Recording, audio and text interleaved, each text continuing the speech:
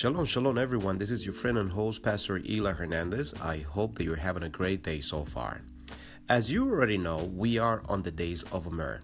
Something that we learn from Scripture in the days of Omer is that it has to do with a measurement. It has to do with counting. And what are we counting? Well, you are to count 7 Shabbat or 7 Sabbath according to the book of Leviticus chapter 23. It makes it very clear that after the Passover, on that weekly Sabbath, the morrow after the weekly Sabbath, we are to count 7 Shabbats or 7 weeks. That will give us a total of 49. And you already know what happened at the 50th day on the day of Pentecost in the book of Acts chapter 2. Correct. After the Passover, 7 Shabbats are counting, and you come to the Feast of Shavuot, better known as the Feast of Weeks or the Feast of Fruits. Believe it or not, Shavuot is also known as the Feast of Bikurim or the Feast of First Fruits. And why is called the Feast of First Fruit? Very simple. From the times of Passover, the morrow of the weekly Sabbath takes place after Passover. We are counting 49 days or 7 weeks.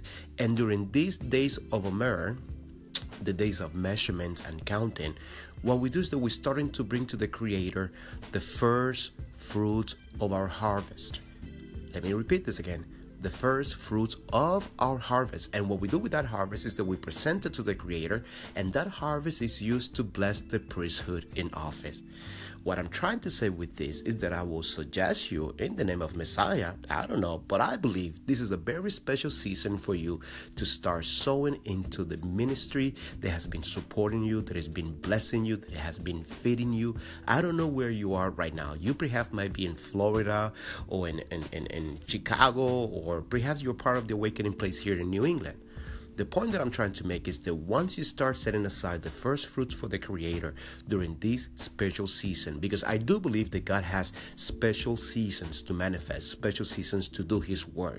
And this timing, the days of Omer, is a very special timing. I believe that you should take into consideration blessing the priest in office, the priest that is feeding you, the priest that is praying for you, the priest that is picking up that phone call when you call him at 3 o'clock in the morning because you're stressing out and things are not going right at work, and he's always taking that time to pray with you and to counsel you and to feed you week after week. So because of that, I believe that what God is trying to say, bless the people that I'm using to bless you.